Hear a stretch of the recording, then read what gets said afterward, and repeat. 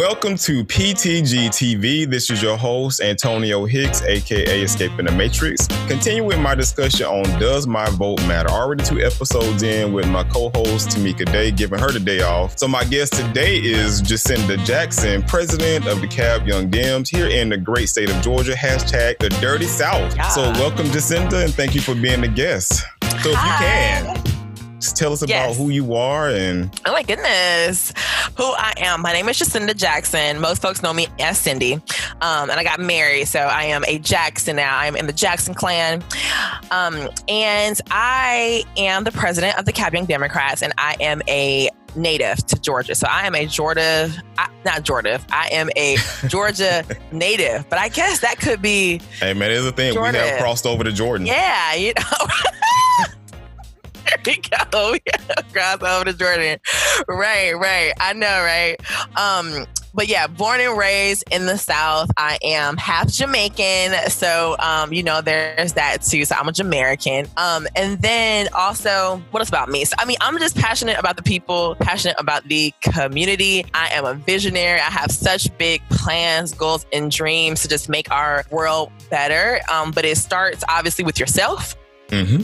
Then after you get yourself and your house in order, and then of course you expand to your direct local community, and then you can keep expanding from there. And so my goal is just to keep expanding the work that I'm doing. And as of this year, 2020, a good bit of the work that we are doing is about voting and getting folks out to vote. And we have in DeKalb County, between Dekalb Dems and Dekalb Young Democrats, we have exponentially increased the number of voters this year like crazy. It's a fact. Like we have really had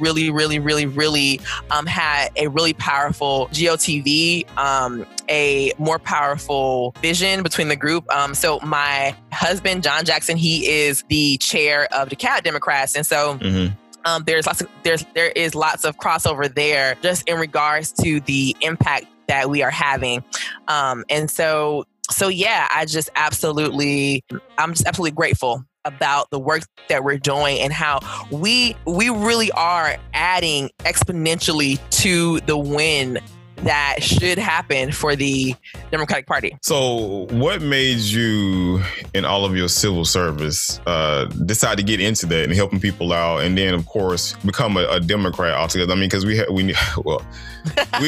there should be 3 parties, if not more, but we have 2 dominant parties right now. Mm-hmm. So, what got you into politics, being a civil servant and helping out the individuals? So what made you so passionate about that? And then what drove you to actually join into the Democratic Party and become a president?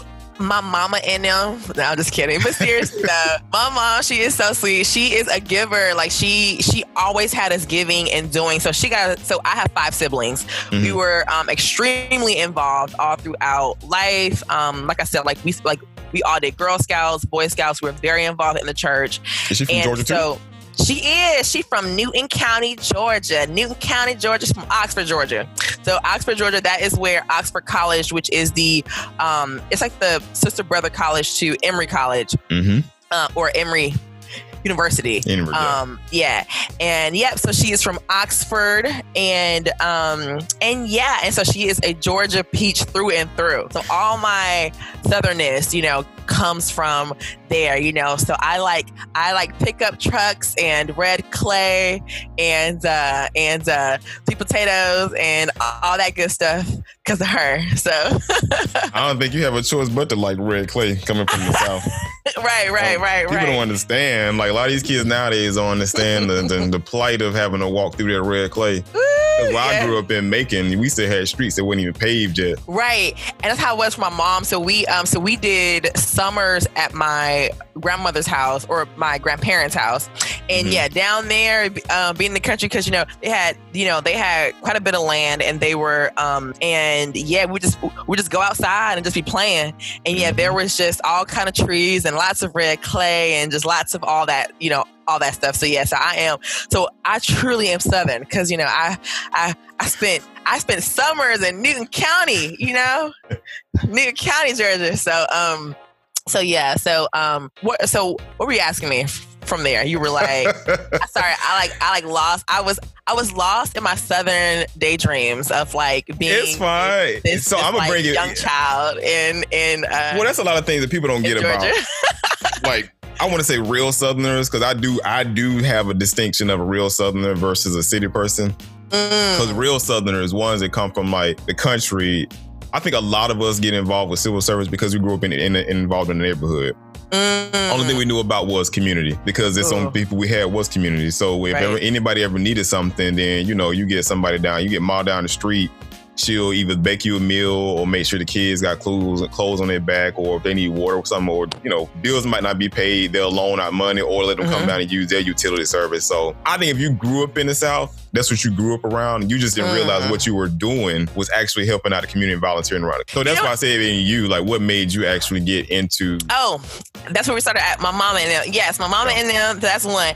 And I will say my daddy and them, or my dad. So he is Jamaican, and even though his was never direct, because you make a good point. His was never like, hey, I'm going to go help out this person, that person. But the here in Georgia and just in general, Jamaicans, they are pretty, tight knit, and they're always helping out each other. Every time that he would fly back, to Kingston or to, anywhere that he's going in Jamaica, he would always go with a suitcase full of clothes. I'm talking about suits and shoes and accessories. Like he would do like a elaborate shopping trip here, and he would pack a huge suitcase to take back with him to give to his people in Jamaica. And honestly, that went over my head. I never thought it was a common thing that he did. I never even thought why he did it. He never said, yeah, I'm going to go help out X, Y, and Z. I'm like, wow, Dad is going shopping. It's like, every year I'm like, I have never seen Dad shop this much and get all these things, until my mom said, yeah, he takes that, to the people that are there. And so it's funny because while my dad may not have been the one to push us to, be in Girl Scouts or in Boy Scouts, he was giving to his people constantly, but just never even talked about it, because certain things are so ingrained in you, that they're really, it's like, for some people, it's like, wow, that's amazing. But it's kind of like, okay, sure. Yeah, and it is, but for us, it's what we do. And I feel like the best leaders are people who, it's like, this is what we do.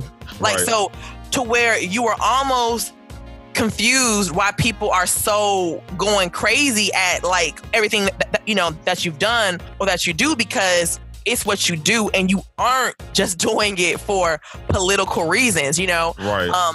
I would think about me. So before I came back to Dekalb County, I lived in Midtown Atlanta, right off Peachtree for about 7 years. And, first I was at Tech, actually. I went to school there, moved to New York, came back. And then I, moved into Midtown, because I'm like, okay, where can I move that is like New York, but, it's in Atlanta. So I plotted right down there, and it was great because I could walk everywhere. I had no need for a car, but even though I had a car, but I remember I was working and doing my thing, and I felt like, I was like, man, you know what? Like, I gotta serve. And so just on my own, by myself, I served for like, I would say, 7 or so years, pretty hardcore, just like going to urban gardens, like hardcore, going to like all of the doctor stuff, just like going to feed the hungry. These things, just really doing it on my own personally by myself. And there were times where I would invite my mom to go or my friends to go. But for me, it was just, I just feel a little bit off balance if I'm not serving or giving back in some kind of way. And I had no idea that I would be running for office so that, this stuff would be great for me to, have done or be doing, but because I was just doing it for myself, Right. And so I think for me, it's just so ingrained in the fabric of who I am. It's super ingrained. Even in school, you know, if you were in the Beta Club or, you know, X, Y, and Z, like those kind of clubs, like you had to always serve and give. So it just becomes a part of who you are. And for me, it's a part of who I am. Like, so I just enjoy being around people. I enjoy just making folks happy and just making my state, Georgia, making my country, America, making my world, the earth better, because why not? Right. And that's the biggest thing I always tell people when they ask, you know, well, who are you and what have you done? I said, you know, I don't define greatness by you publicizing the tasks that you've done to help out the community. Greatness is defined by when you go around people, if they actually know who you are and if they actually seen you out in the streets. Because like for me, like you say, me personally, I mean, growing up in the South, that's the only thing we know how to do. Like I never was one of those ones, even running for office, like all the stuff I did, I never like took pictures of and took photo shoots. Because it's like, I thought that's what we were supposed to do as a person. Like I said, I come from Macon. So Macon, even growing up in Stone Mountain, because I mean, I grew up in both, but it was always a community-based thing. So when you helping out somebody in need or helping somebody that says don't have any, you know, is homeless or, you know, children need to be babysat because the parents having issues or they're working on it, it just came natural. So never, for me, it was like, why do I need to publicize something that you should be doing as a human? Because I don't believe, and this is my own personal belief, you're not meant to be here to self-serve yourself. You're meant to self-serve, to serve other people, to make everybody just as good as you are. Okay. Because if you look at it from a cellular level, cells don't operate on their own. Cells, the only thing they do is replicate and continue to help out other cells. Oh, look at that. Okay. So I'm like, you want to get down to the cellular level? I'm deep. Oh, so I'm like, how to you get know, out the matrix, huh? So like that's a part of how to get out the matrix. Right. It's encoded in you. So in the matrix itself, everything you're supposed to do is already encoded in you. So your refusal to help out people is you refusing to help out the programming that's already built inside of you as an individual. Oh, okay, we're getting deep. Okay, listen. I am here for it. I am here. I am here for it because 2020 has been a very Matrix-like year. It has. I mean, and I'm like thinking, is it just me or is this year like this for everybody? Like this year? No. I think it's everyone because I have seen so many memes, so many. I think I was on somebody's page. And maybe it was I don't know if it was Beyonce or Kelly Rowland or one of these women. And they had like this like Yelp. It was like a fake Yelp review, and then it had the year 2020. And it was like no stars, horrible year. Would not recommend. Would not recommend this year. But I don't think it's okay. It's bad as far as the death and the pandemic and stuff. But see, what I tend to do is you always can find some good within the darkness.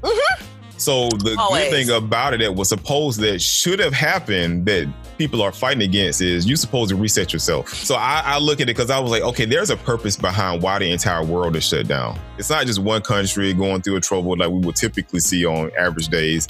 The entire world is shut down. So I was like, okay, what is it that we're supposed to be getting from this? And I'm like, it's time for people to rebrand themselves. And the reason, my own belief again, is I think people are bucking it so hard and want to get back to normality is because they refuse to sit down and find out who their inner person is because they're afraid of their inner person.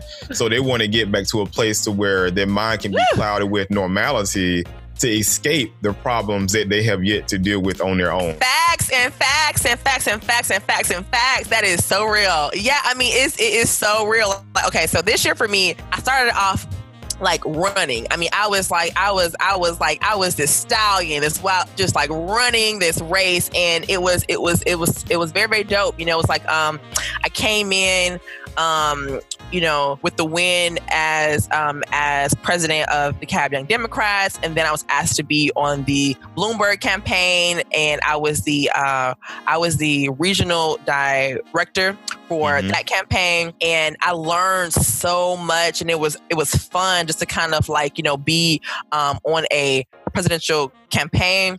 And then from there, when that campaign stopped, I had the opportunity to say, okay, wait a second. All right, I've been just running like crazy.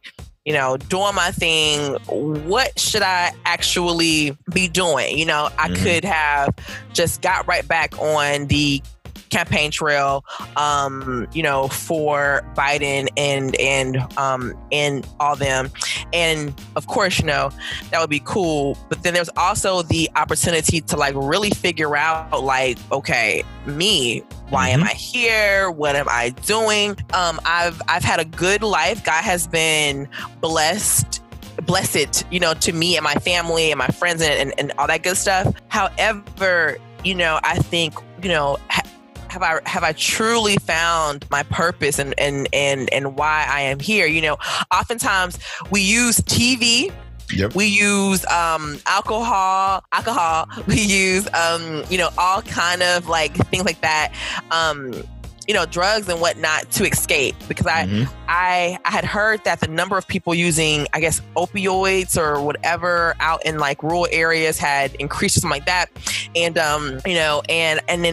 so I'm like, why are people using so many drugs? Like why? You know what I mean? Like why are people spending so much time on these platforms, And yeah, it's escaping because their actual real life is not what they actually want it to be.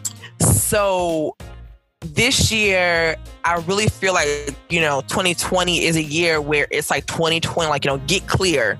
I think that God has given us a path, basically. I feel like God has given us a year. Yeah. Maybe even more. God may give us a bonus year with like, we may have 2 years to, or maybe even a year and a half to like, to like really kind of figure it out, get very clear, get very focused, and then live the rest of your life full. Right. Because, and we'll get back to the topic at hand, but it still serves its purpose because it leads into, okay, why should I even get out to vote because of all the trouble that's going on? Right, the vote. So that's the thing. It was like the pandemic came, and it's an opportunity for you to really figure out what your values are as a person. To clear your slate out, clean everything out, hit the reset, because I'm gaming, hit the reset button, and deal with those problems and wipe out. Now get IT, so wipe out your cache and start over anew. A lot of people don't like that. And even when it gets into politics, people don't want to face politics because they're worried about the previous history, which I can get that's been built up in there. So I'm like, so this year we've had a ton of candidates come out, everybody had their own particular candidate. So now you're faced with, okay, what's directly in front of you? So how do I get to that person directly in front of me? And how do I connect with the individual? Whether I line up with all their values or not? And I don't necessarily line up with, everybody's values that's just running right now. But the thing you had to have done or should have done is hit that reset button to wipe out all of your previous memories and failures and things from the past. Hold on to that foundation and think, okay, looking at these people, this is what we've been through before. I'm clearing it out. What do I need to do going forward? And how can I play this game on past this point to actually level up to get to a new place? People don't want to do that. So everybody's bucking the system. Everybody's bucking the people that's running for office. The older people don't want to embrace the newer people, even though they want the newer people coming in. Oh, we need new people out here because the older people are getting too old. They're getting ready to retire out. But then when the new people show up on the scene, we don't know who the hell you are. Why should we support you? And yeah, I'm going to stick with what's new, right? What's what I'm used to and what I'm comfortable with. And I think that's the biggest problem that we have, especially in the Democratic Party. And I think it's just the overall problem we have with just voters in general. The younger generation wants something new, but they won't show up to vote. The older generation wants to see somebody new, but want to have that new with the old feel. So now I'm going to get biblical on you. You can't put new stuff into old wineskin. You can't do it. You can't do it. You can't put new stuff in the old wineskin? You sure? Okay. So what does that mean for us? So what are we going to do? You tell me. Madam President, you tell me. So, it's so funny. So I just had this really awesome event, or we did actually. It was a Women of Influence event. We had 18 amazing women. And one of the women that we were going to have, but her schedule kind of got, I think it was in conflict, was Nina Turner. And so she is the former president of our revolution. But I didn't know former. I thought that she was still the president. So I put it on there. But I had someone text me and say, hey, she actually isn't the president anymore. She's actually thinking about starting a new party called the People's Party. Uh-huh. And at first I didn't really know what that really meant. I was like, what, a whole new party? I mean, I did learn that it was more nuanced, right? Not like an actual party, but just more of a movement towards, the people. But it did get me thinking about that, So, I thought about, I'm like, a new party. I'm like, well, now I always voted Democrat because it's just told. The way I was raised. I mean, I'm gonna be for real. I was raised to do it, and so I did it. You know what I mean? I think if I was raised to vote Republican, I was raised to do it, and that's why I did it. Because actually, my husband, his dad was Republican, and so he was actually raised Republican. But then when he got involved in college Republicans, and there was this black candidate that was running, and he learned firsthand there in that portion of Tennessee, because I won't say the whole state. I'm not going to just say, all the Republicans are all Tennessee, but where he was, they were racist, and they were just disgusting. I mean, just nasty, filthy with the things that they said. And at that moment, he was like, this man is a good man. Like, they did a dog whistle thing where I think they had some kind of like ad or billboard or something like that. I think it was an ad where like, it was like, white women, or it was basically, it was trying to say to them, be careful, of him, as a black man with your white daughters or something like that, right? And it was just so, he was just so disgusted by them doing that to like this married, black man with the black family, and so black family, black kids, check, all the stuff. But they were trying to paint this picture of him. And so he decided to switch over. And so from then on, he became a Democrat. And that same story is for many Republicans once Trump won. They were like, oh, hell nah, jump in this ship, send the lifeboats to us, please, and we just sent out some blue lifeboats, and they got on them, and then they got on our ship and whatnot. But I mean, when I think about that other party, because I've actually talked to friends about this, I've talked with friends about this before, is usually there's still two parties. So what happened is that one party just becomes, so if there is a new party, usually that just becomes the new name for this same party. And they may have, ideals that are kind of different, but they're not that different. And so with that statement of the old skins and the new wine, to me, it's like, you can look at it at a party level, or of course, as, on a person level. So you can't, if you have this candidate that's been in office for 20 plus years, I mean, but you want all the newness. You think you're gonna get all the newness out of this person, because if there are candidates that have been there for that long that are fresh and new, but that's because they always have stayed fresh and new, and they've always been very inclusive of the young people that have gotten in, and they just kind of like, they just been very, very inclusive. Or sometimes you have people that are older, but that come in now, and because maybe they have always been fresh and new in their life, then they do add,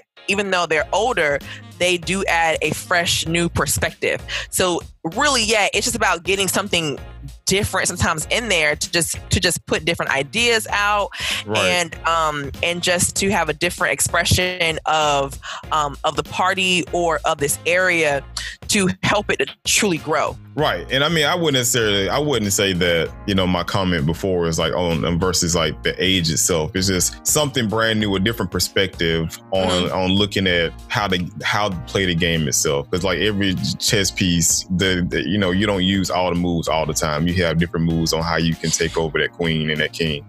So It's like you have to embrace different techniques. The problem we see nowadays is everybody's stuck on the O. Everybody's stuck on the O. Everybody wants to use pawns and never want to get their queen and their king dirty as hell to even get out in them streets. And so I guess, I guess going forward though, what would you do? Like, what did you guys do to help get people out to vote? Because we have seen a massive turnout this year alone for early voting. Yeah, I mean, I think this year first of all, we came with a vision, and we really had, straight up plans. Like, we're like, this is what we're trying to do. We're trying to increase the young voters. We are trying to increase turnout in low turnout areas. And so what we did was that we made plans around that. So, everything from the postcard parties to social media. So we did like a lot of good branding this year for both the Dekalb Young Democrats and for Dekalb Democrats to like really just kind of get people out. We, for the first time ever, we had our Dekalb Democrats convention, with the Blue Wave, and we had a great turnout for that. We had all kind of folks for that, and so we just have tried to just think a little bit outside the box for the way that we go about getting people out to vote. One of the big things for us, so we were the first, so Dekalb Young Democrats was the first group in Dekalb to want to actually like use Zoom once the virus like hit, right? And everything shut down, right? Everyone shut down. But I'm like, we can still do this thing. So in March, it was actually on my birthday, and we actually had our Zoom meeting. It was good turnout. We actually had John Ossoff on that meeting, and then from there it just others kept doing it, and all of a sudden that we were all fully online. The other thing that I feel like we definitely had a role in starting hardcore was this big absentee ballot move. For a fact, people were kind of shutting down. They didn't know what to do. I was like, don't get distracted. Right. Still vote by absentee ballot. And you can go back to our Instagram page and see how early we were pushing it, very, very early. And then, everyone else began to like pick up on it. And just kind of go from there. But my thing was, don't get distracted, because I did feel like there was an element of distraction that was trying to be put out there. And I'm like, people are still voting this year. I feel like if I hadn't have done that, I feel like there was almost like two options. One option was everyone got so distracted with the pandemic that it was like record low turnout, and let's like move everything to next year. And or it was a thing where we could just say, nah, bruh, like we're gonna like people need to vote, or it could have been a thing where they wanted it to be where it was low turnout, but they were able to control who actually came out, because they would target that certain group. But my thing is that let's just get everybody involved in this situation. You know what I'm saying? Like, let's have it to where everybody can vote. And so I found this website for absentee ballots to where they would send it to you. We began to push that hard with the Dekalb Young Democrats, and then the Dekalb Democrats, got on, and then all the other Fulton County, Clayton, like everybody just kind of like, began to push. And then in Georgia, and then expanded from Georgia to like everywhere else. And like, we just really, were like, let's push this hardcore. And then even for the absentee ballot boxes. So I remember I saw one in Cobb County, and I was like, can we get this also in Dekalb County? This is cute. I'm like, it got stripes on it and stars. I'm like, can we get this, please? And then we got some. I'm like, yeah, ask and you shall receive. And so, and so I felt like that was that was pretty cool. And so we really have, I feel like, done our part largely as the influencers of, you know, how we did politics this year in Georgia. I mean, I'll be candid about it because, you know, we're all very connected, right? And so we all what each other does.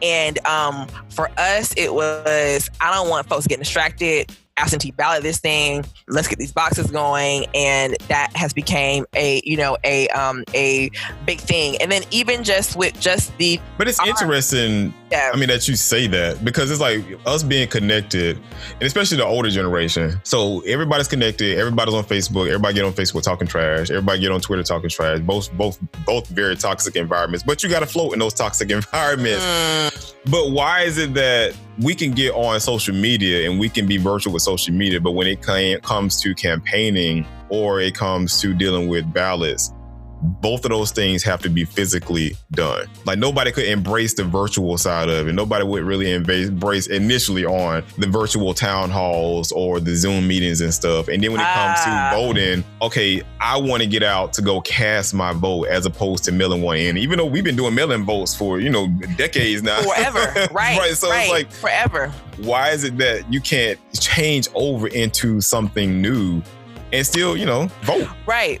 I mean, I agree. I think that for this year, it was more so because people were getting sick. It's like, you know, we didn't want people to miss out on voting. So the main thing with the absentee ballot was people didn't want to go out. People, you know, people were getting sick. They were wearing masks, and we wanted people to vote safely. So it was more so of a safety measure for that. But in general, I think that this year has updated everybody. So, you know, it has made everything from corporations, you know, to like small businesses. It has made them get virtual. It has made them get online, which is really good, because there was a major gap between the millennials and like the baby boomers, to where being at work, right, it's like a thing where they felt like you had to be in the building between this time and this time to work and to be effective. And for millennials, it's kind of like, we're like, but you don't though. You know what I'm saying? Right. It's like, you don't understand this, but I promise you I can get more work done, better quality, if you let me work from wherever. So like, say if I'm in the Bahamas, you know what I'm saying, working on my laptop, doing work for the company, don't you know how much happier and how much more productive I'm going to be than being stuffed in this office? Unless your campus is just beautiful. I mean, you got all the amenities.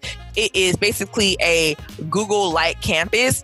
Yeah. Unless it is a true campus, not just a office that just, you know, has this over here. Here, it's a gaming pad over here. And then that is cute too. And that does work to an extent. But it's like, you know, there needed to be more flexibility, even with just having 1 or 2 work from home days. I remember having a boss like, well, you know, I wanted to have like 1 work from home day per week or maybe even like, you know, 2.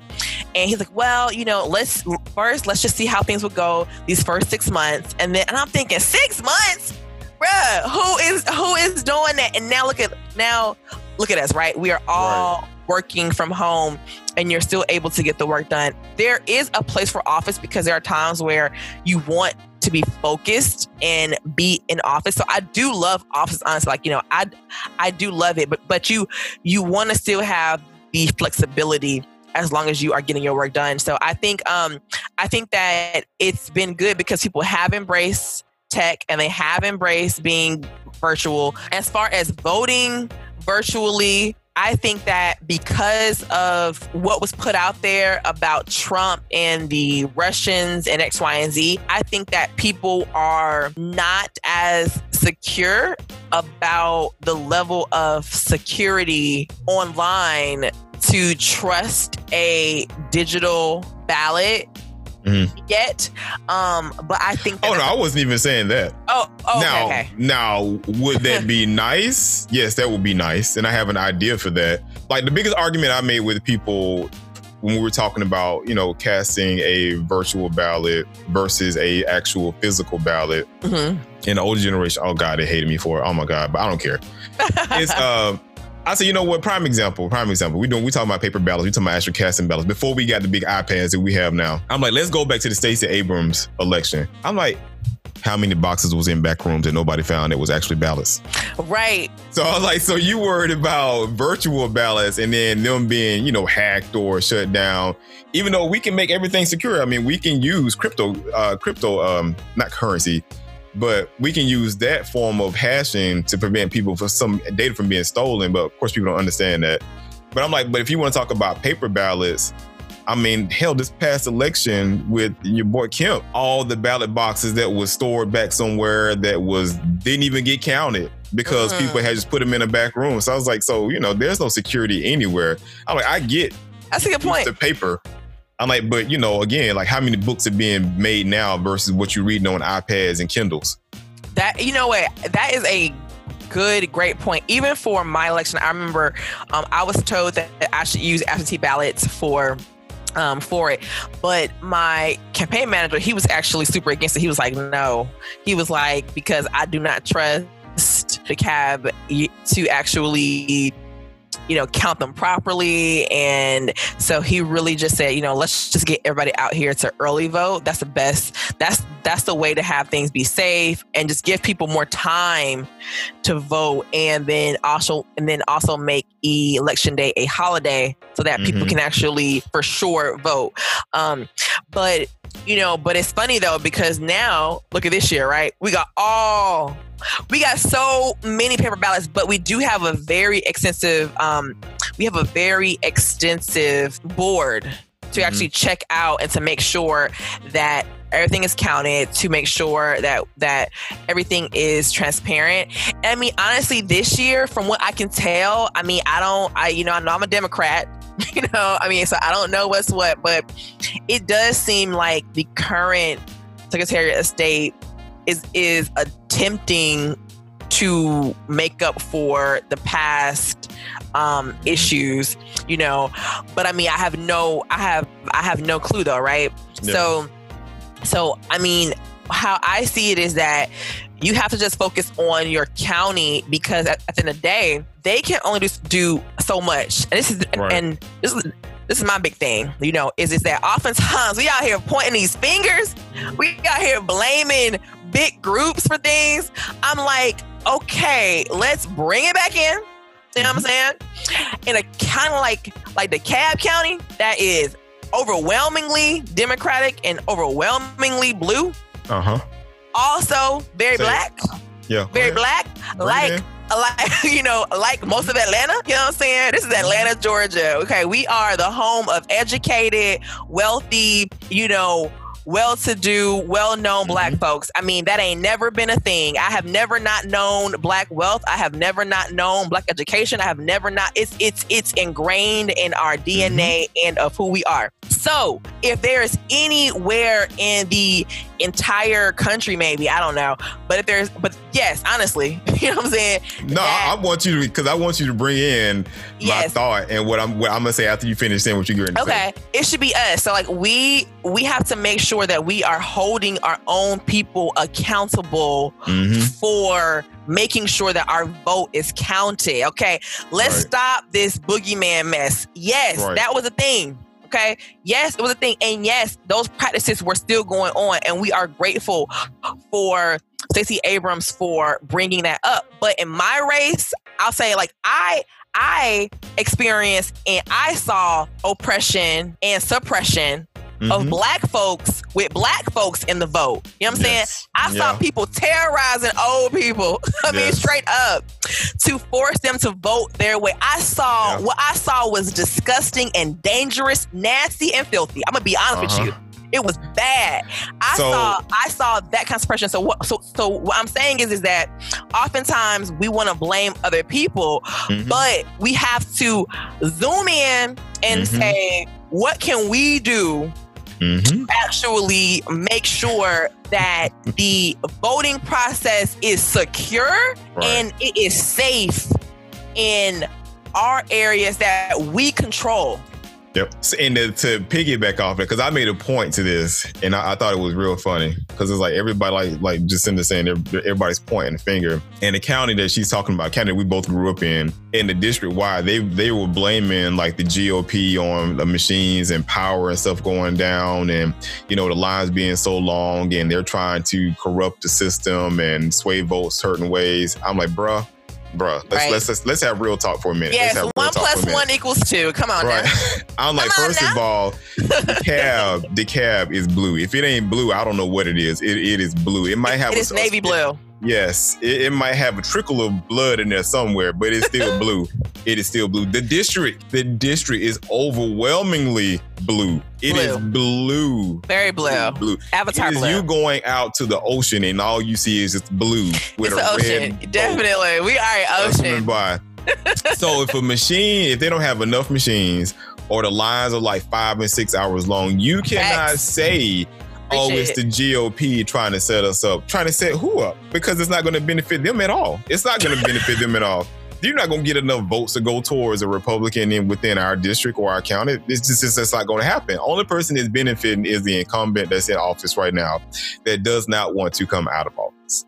And I'm just going to say that. Okay, so I can't go into those areas. You know what I'm saying? Yeah. She's not going to say it, but because she's the president. I can't say those kind of things. Yes, I can't say those things. But what I will say is that there has been a fear, from what I have understood or what I have been told, is that there has been this thing where, okay, we have to protect the incumbent, but there are groups like No Safe Seats. Right. Because we don't want y'all getting comfortable. Because when you get comfortable, sometimes you get a little lazy. Yeah. Sometimes you don't do what you got to do. Right. My thing, and everybody is different. So, it kind of is what it is, but it's a new class rising. Accept it. We're coming. Yeah. You know what I'm saying? We're here. You know what I'm saying? It is only going to grow. Just get on board and support, because here's the good thing about this new class. This new class, 100% is about the people. And I can't talk for everybody, so I can't say that for everybody, but I'll say that with the new class that I'm around, that I'm experiencing, we can do math. You know what I'm saying? Right. You know what I'm saying? It's like, if we have a budget of this much money, then we should spend that budget to make sure that our kids have X, Y, and Z. We're like, you know what?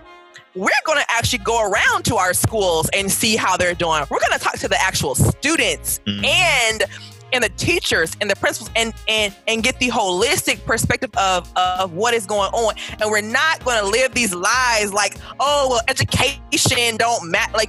That's not, we can't control that. We can't, if I hear that one more time out of the mouth of anybody, anybody, don't be in Congress, don't be a state, don't be any of these things. If you really think that you don't have an influence on our system for education for our kids, that's just like, come on. Come on, people. No, you do. Because if your voice don't matter, and because your influence does. But if if you don't think that what you have can influence change, why do we have protests? Right.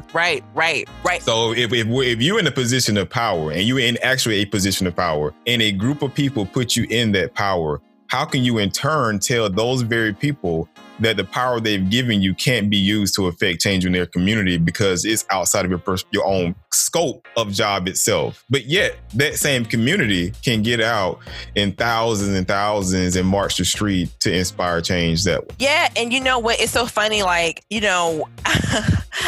gonna be real quick. You know what I'm saying? I feel like the time for marching has expired. Okay. No, I say it all the time. No, you might not listen to other podcasts. I do say that. You know what I'm saying? Yes, marching is fun. We can lose calories. We can get healthy, and we can come get your steps in.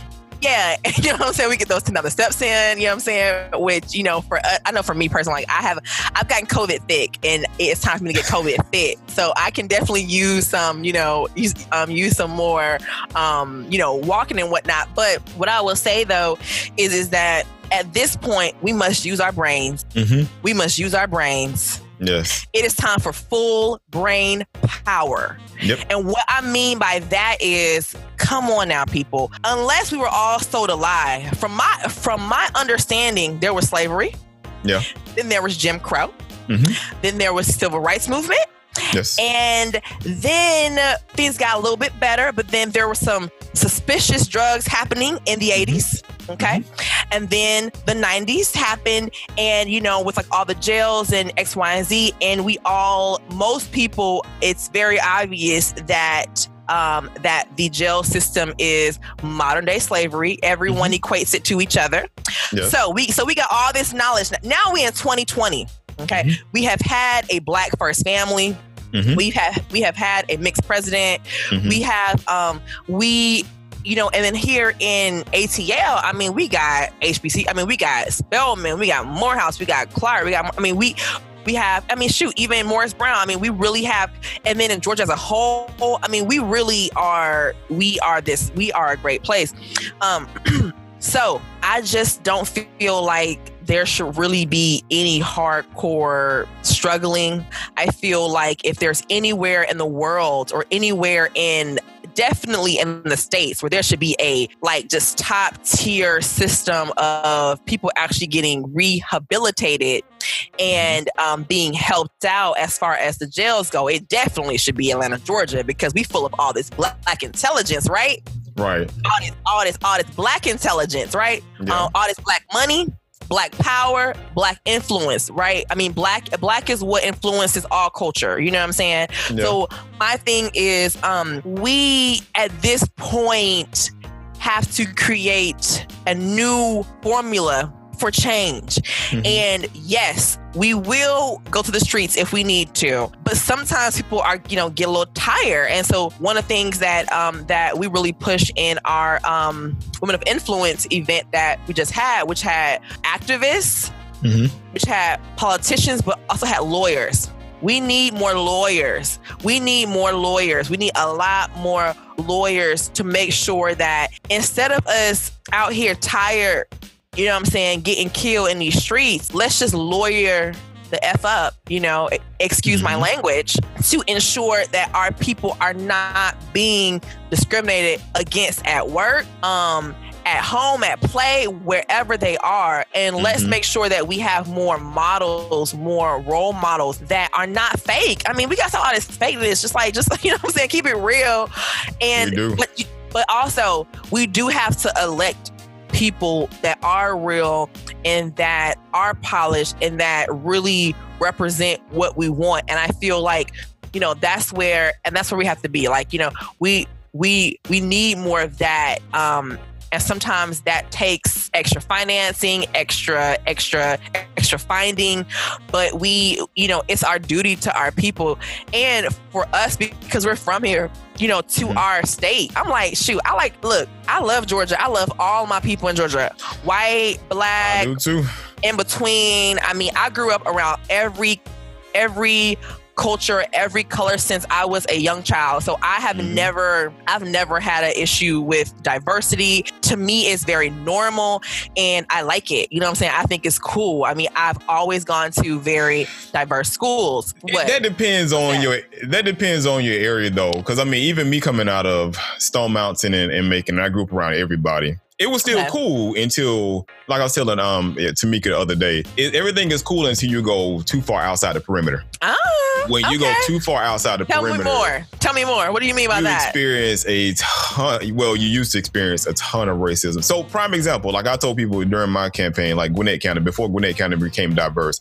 When I'm telling you, when I started dating outside of my race and I caught so much hell going through DeKalb County, especially Loganville, where I live at now. Loganville used to be one of the great places to have your KKK people at and looking at you and trying to, yes, they were out here in droves. Wow. And a lot of people don't understand it because I'm like, you know, because even in Macon, there was certain parts of Macon that you just could not go to if you were a minority, period. You just couldn't go to it because if you did, there's a likely chance that you wouldn't make it back out. And even to this day, that's how, you know, 45, because I never give him the respect to call him his name. 45 did good here. Is because he went to the rural areas here and he made them seem like he's doing right now, that, you know, things are bad for them and it's only going to get worse because of the changes happening from diverse minority groups. Played to their fears. Yeah, he played to their fears, hardcore. I mean, what he did was that he just tapped into an untapped group.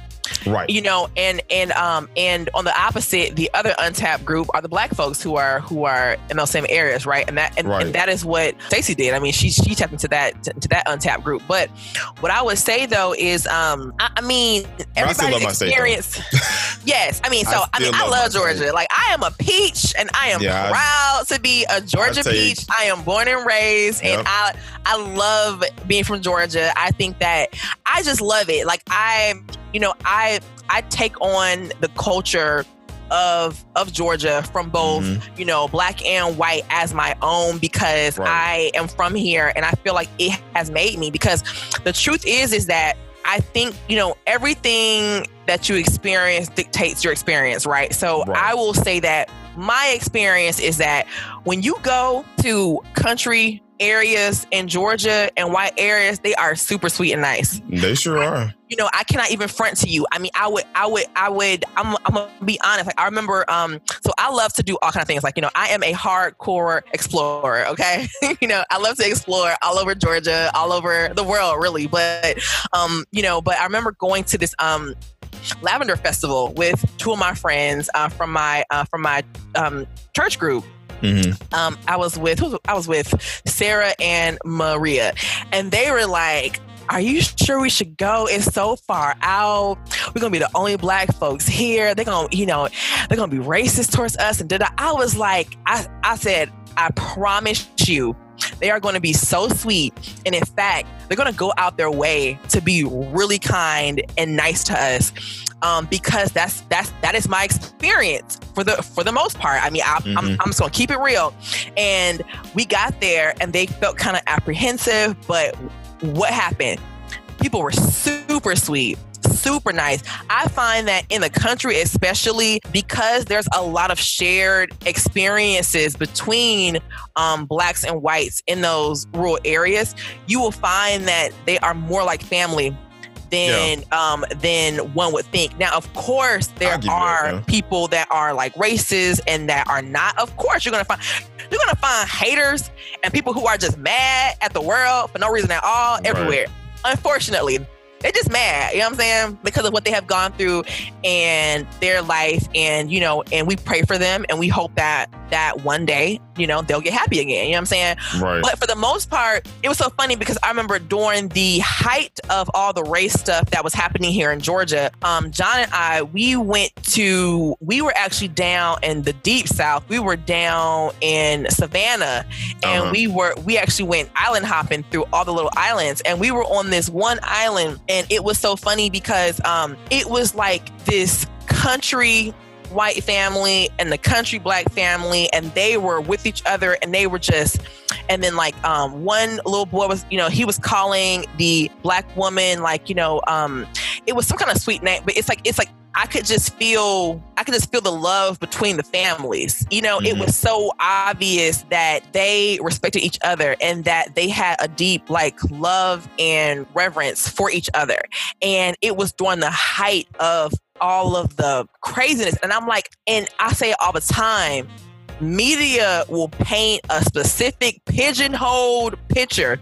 Yeah. But then you get out here in these streets and you see what's happening. And for the most part, and it's just my life experience, for the most part, people are good. I mean, I think that if you give out the energy and if you expect people to be good, they will be good. Mm-hmm. But if you go out looking for people to be racist, you're going to attract it. Right. I mean, what you going to attract? You know what I'm saying? Yeah. I mean, even for me, like, I'm going to be honest, like, when it comes to officers, I look at them as like my personal bodyguards. You know what I'm saying? I'm like, yeah, they are here to protect me.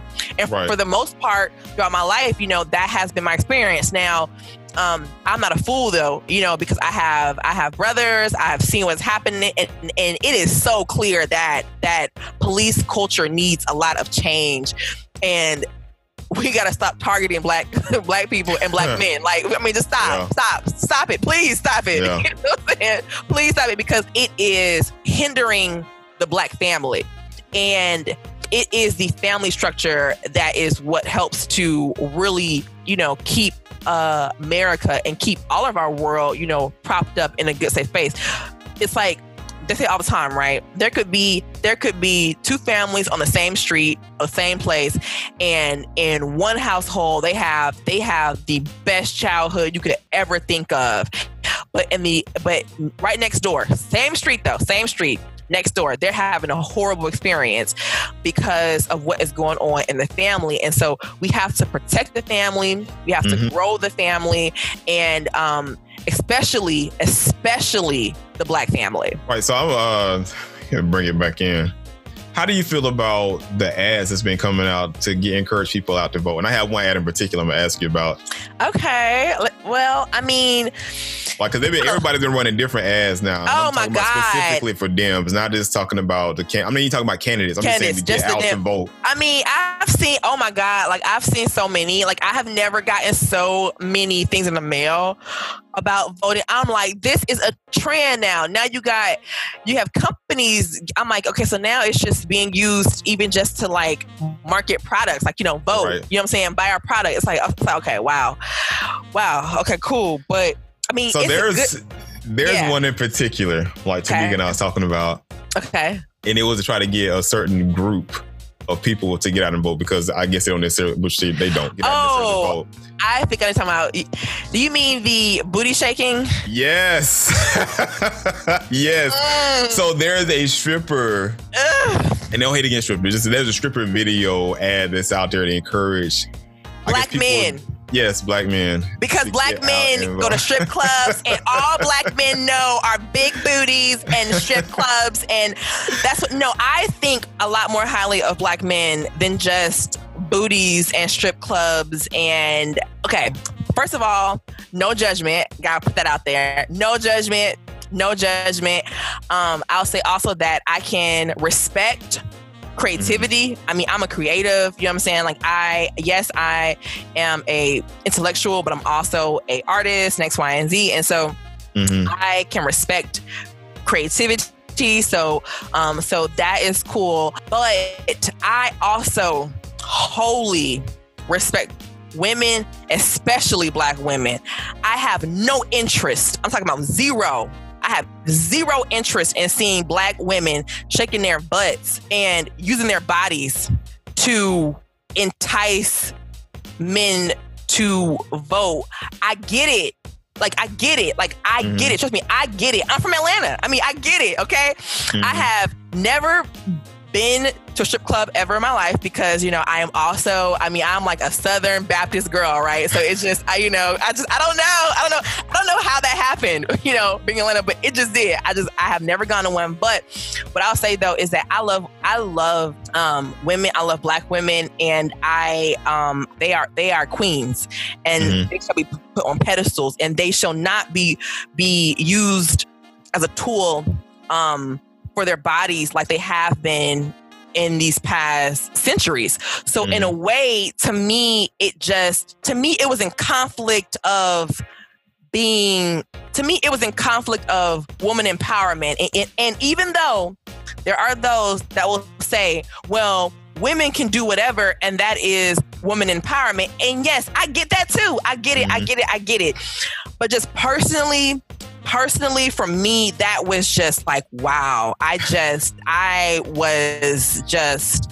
You think it's effective? Maybe. And sometimes that is worth it, right? I think that definitely was effective for a certain targeted group of men. But I also have heard many Black men say, please stop summing us up to stats about, prison systems and stats about, so I have heard many Black men just be like, okay, so you think that talking about the prison system, talking about strippers, that's who I am, right? Okay, cool, great. Yeah, I don't read, you know what I'm saying? I don't respect women, you know what I'm saying? Of course I go to strip clubs. I mean, it's like, I have heard many of them just be like, they have felt like the Democratic Party has just summed them up to the most trashy or just the most minuscule, talking points. And they're like, no, I'm not interested in seeing these assets because I have a wife. So how about pricking my heart with getting married to my wife as a Black man? Because my goals are to have a great family and, you know, and to build wealth and to get a home and to have a business and to grow, you know, talk about prick my heart with love, bruh. Prick my heart with what is going to sustain me, because ass shaking is a moment, but a wife is forever. You know what I'm saying? And so, you know, and so I feel like to me, because I have personally, you know, I'm a tech graduate. You know, I have brothers, you know, one, he is a Morehouse grad. I just have friends, I mean, I have been around intelligent, smart Black men my entire life. I mean, they have gone to all the best schools, Harvard and Princeton, my cousin's family, Stanford, just in general. And I know that for them, they're not interested in being summed up with the stripper video and with a prison stat. They don't have no interest in that. Now, they do want our system to be better. They want to make sure that Black men are not targeted. Of course, that is one talking point. But as far as the ad goes, I mean, listen, I want to make sure that I'm saying the positive. So kudos to creativity. Kudos to the music. You know, kudos to those that were able to be reached. But personally, I just have a higher thought of my Black man. I mean, I just not dare sum him up to that kind of ad. But I get it. I get it. It's just not what I would have done. But that's okay, because everyone is different, and that's a cool thing about life, right? Everybody different. Right. And before we wrap it up, so I will say that the one thing I did appreciate about it, because I mean, Tamika kind of said the same thing too, but I'm like, well, it's the shock value. So I'm like, you don't like it. I said, but it shocked you enough to go check it out, and it shocked you enough to see the message behind it. So it woke you up to make you say, okay, well, maybe I need to get out here and do something, because now they're really trying to get my attention by feeding off something that I don't necessarily want a whole lot of people know that I do in my private time sometimes when I hang out with my boys. Okay. Well, you know what? And that's real, because you know what? The truth is that there are some truths that we don't want to hear about, right? And so seeing where the truth is that there are definitely a segment. I mean, here's the truth. Like, I remember, and I mean, I was actually quite embarrassed when I was on a Delta flight, I think coming from some country, and I saw that they had, it was a movie about Magic City. I'm like, wow. So the movies about Atlanta that are on the Delta flight are of strippers, and okay, cool. I mean, it's real, but sometimes, I mean, for me personally, I just love to celebrate Black excellence. I love to celebrate the sides that are more inspirational and that are more sustaining. I don't want to downplay it, but I can even say people like and I mean, I don't know her life, but let's just say people like a Cardi B, right? Yeah. She was a stripper, but the moment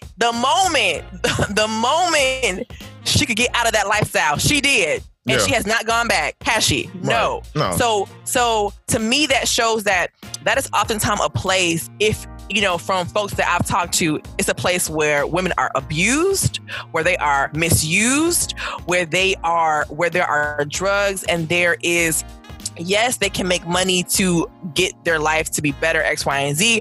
But from my understanding from many of the women, that's not their first choice.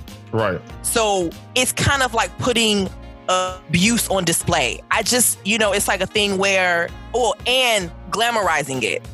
So you can put abuse on display if it's to make a point, and then your point is now how to make this better. How can we heal this issue? But when you put abuse on display and you glamorize it, I will never do that. And it's just my personal preference, because I just value women, especially the Black women. I mean, she is the mother of the earth, right? And should be respected. She raised, I mean, back in the times where folks were enslaved in our country, she raised not only her family, but also the family of the people in the house, right? So thing where, this woman is a woman that should always be celebrated and put on the biggest, highest pedestals you can ever imagine and think of. So I just don't find any enjoyment in degrading her in any form at all. That's just I can't do it. But the shock value is there. I had actually heard about it, but I definitely did not seek it out, because I don't seek out things that I don't want to see. I was like, I don't want to see that. But then it just popped up one day and I was like, oh no. And I was like, whoa. I was taken aback. I was like, wow. But I get it. And there's no judgment, in it. And I do think that it was effective for the people that are still in that lifestyle. It was cool to them, and it got them probably out to vote. And there you go. Because you know what? They say it, sex sells. But it does. But I am looking forward to the day where we can say love sells. I agree. I'm looking for the day too that we don't have a Black agenda or Hispanic agenda. It's just an agenda for the people across the board. Yes, love sells and the people's agenda. So, as we wrap it up, what do you want to say to people to get them to come out to vote? And then why should they vote Dems, Madam President of the Young Dem Party? Yeah, I mean, first of all, you have, I guess, catching me in the morning got me just all opened up. I don't think I should have said the things that I said today, but God be with me and God be with me. I just want to say that I really want people to make an educated vote. I want them to think about not just who they may like.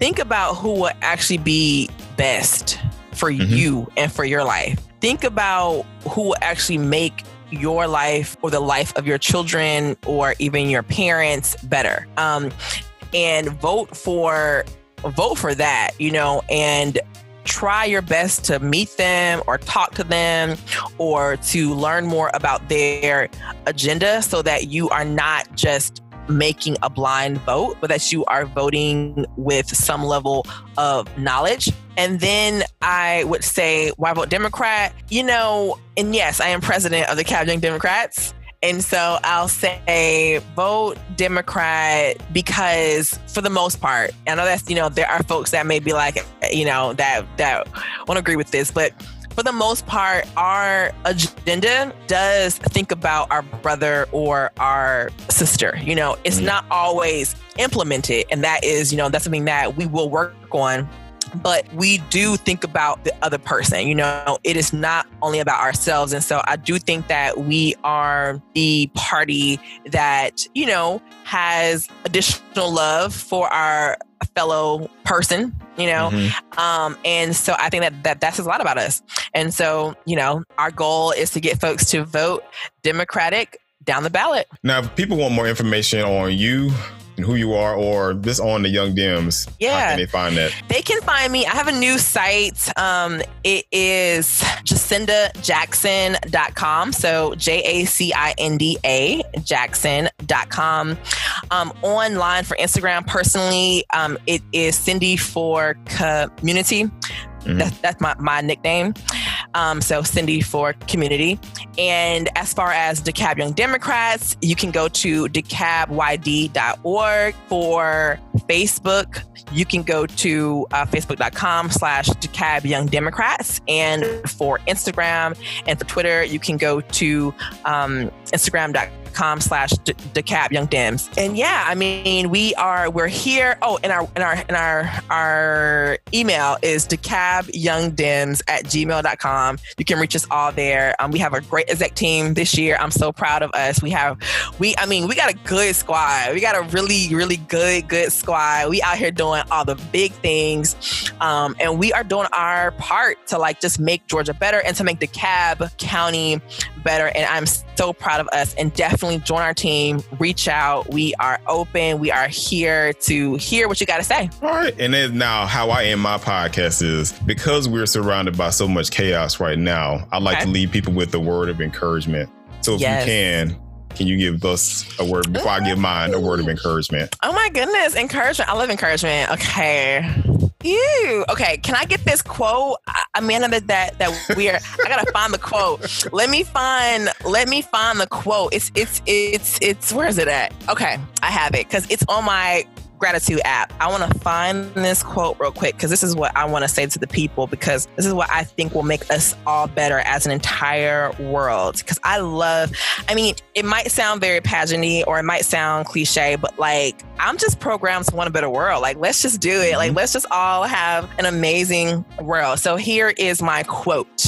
It is by Rumi. It is, yesterday I was clever, so I wanted to change the world. Today I am wise, so I am changing myself. And that is by Rumi. And so I think that before we are out here changing the world, let's change ourselves on the inside and make sure that what we have going on aligns with who we are. And that way it will make it so much more easy to change the outside world. And I feel like, you know, as we said earlier, there are a portion of us where we've been helping our whole lives. So it's just who we are. It's just in our DNA. And I want that to be the way for more folks. So just look inside, use this time. We have 3 more months left in this year, 2.5, I guess you could say, and just make sure that you're on the inside and you are doing all that you can do to be a better person. And if you do that, you will change the world around you. I agree. Now I'm gonna give y'all one of Antonio's original. I think I need to write me a motivational book. So I'm gonna give you this one. This kind of coincides with what Jacinda just said. So one of my biggest beliefs is, especially with what's been going on this year, is that me being a Stone Mountain boy, no mountain can be climbed if you have not taken care of yourself to get to the top. Because if you're going to the top, you have to endure stress, you have to endure struggle. But once you get there and you continuously climb, once you get back, you can see all the hard work that you put into it. And only then, once you recognize it, can you help others out. So going forward, continue to build yourself up, make yourself stronger so you can be more empowered to lift up those around you that are in need. So I want to thank Miss Jacinda, Madam President of Young Democratic Party, for coming out again and being a guest on the show. Thank you. In the segment of Does My Vote Matter? It does. And until next time, this is Antonio Hicks, again, aka Escaping the Matrix. You can find me on ptgtv.online for all of my streaming services, because I do game, because I'm a gamer, for the podcast info, and then for, anything that may be coming up after that. So thank you all again. Y'all have a great day wherever you're listening to this. And remember to stay positive. Help everybody out. Happy podcasting.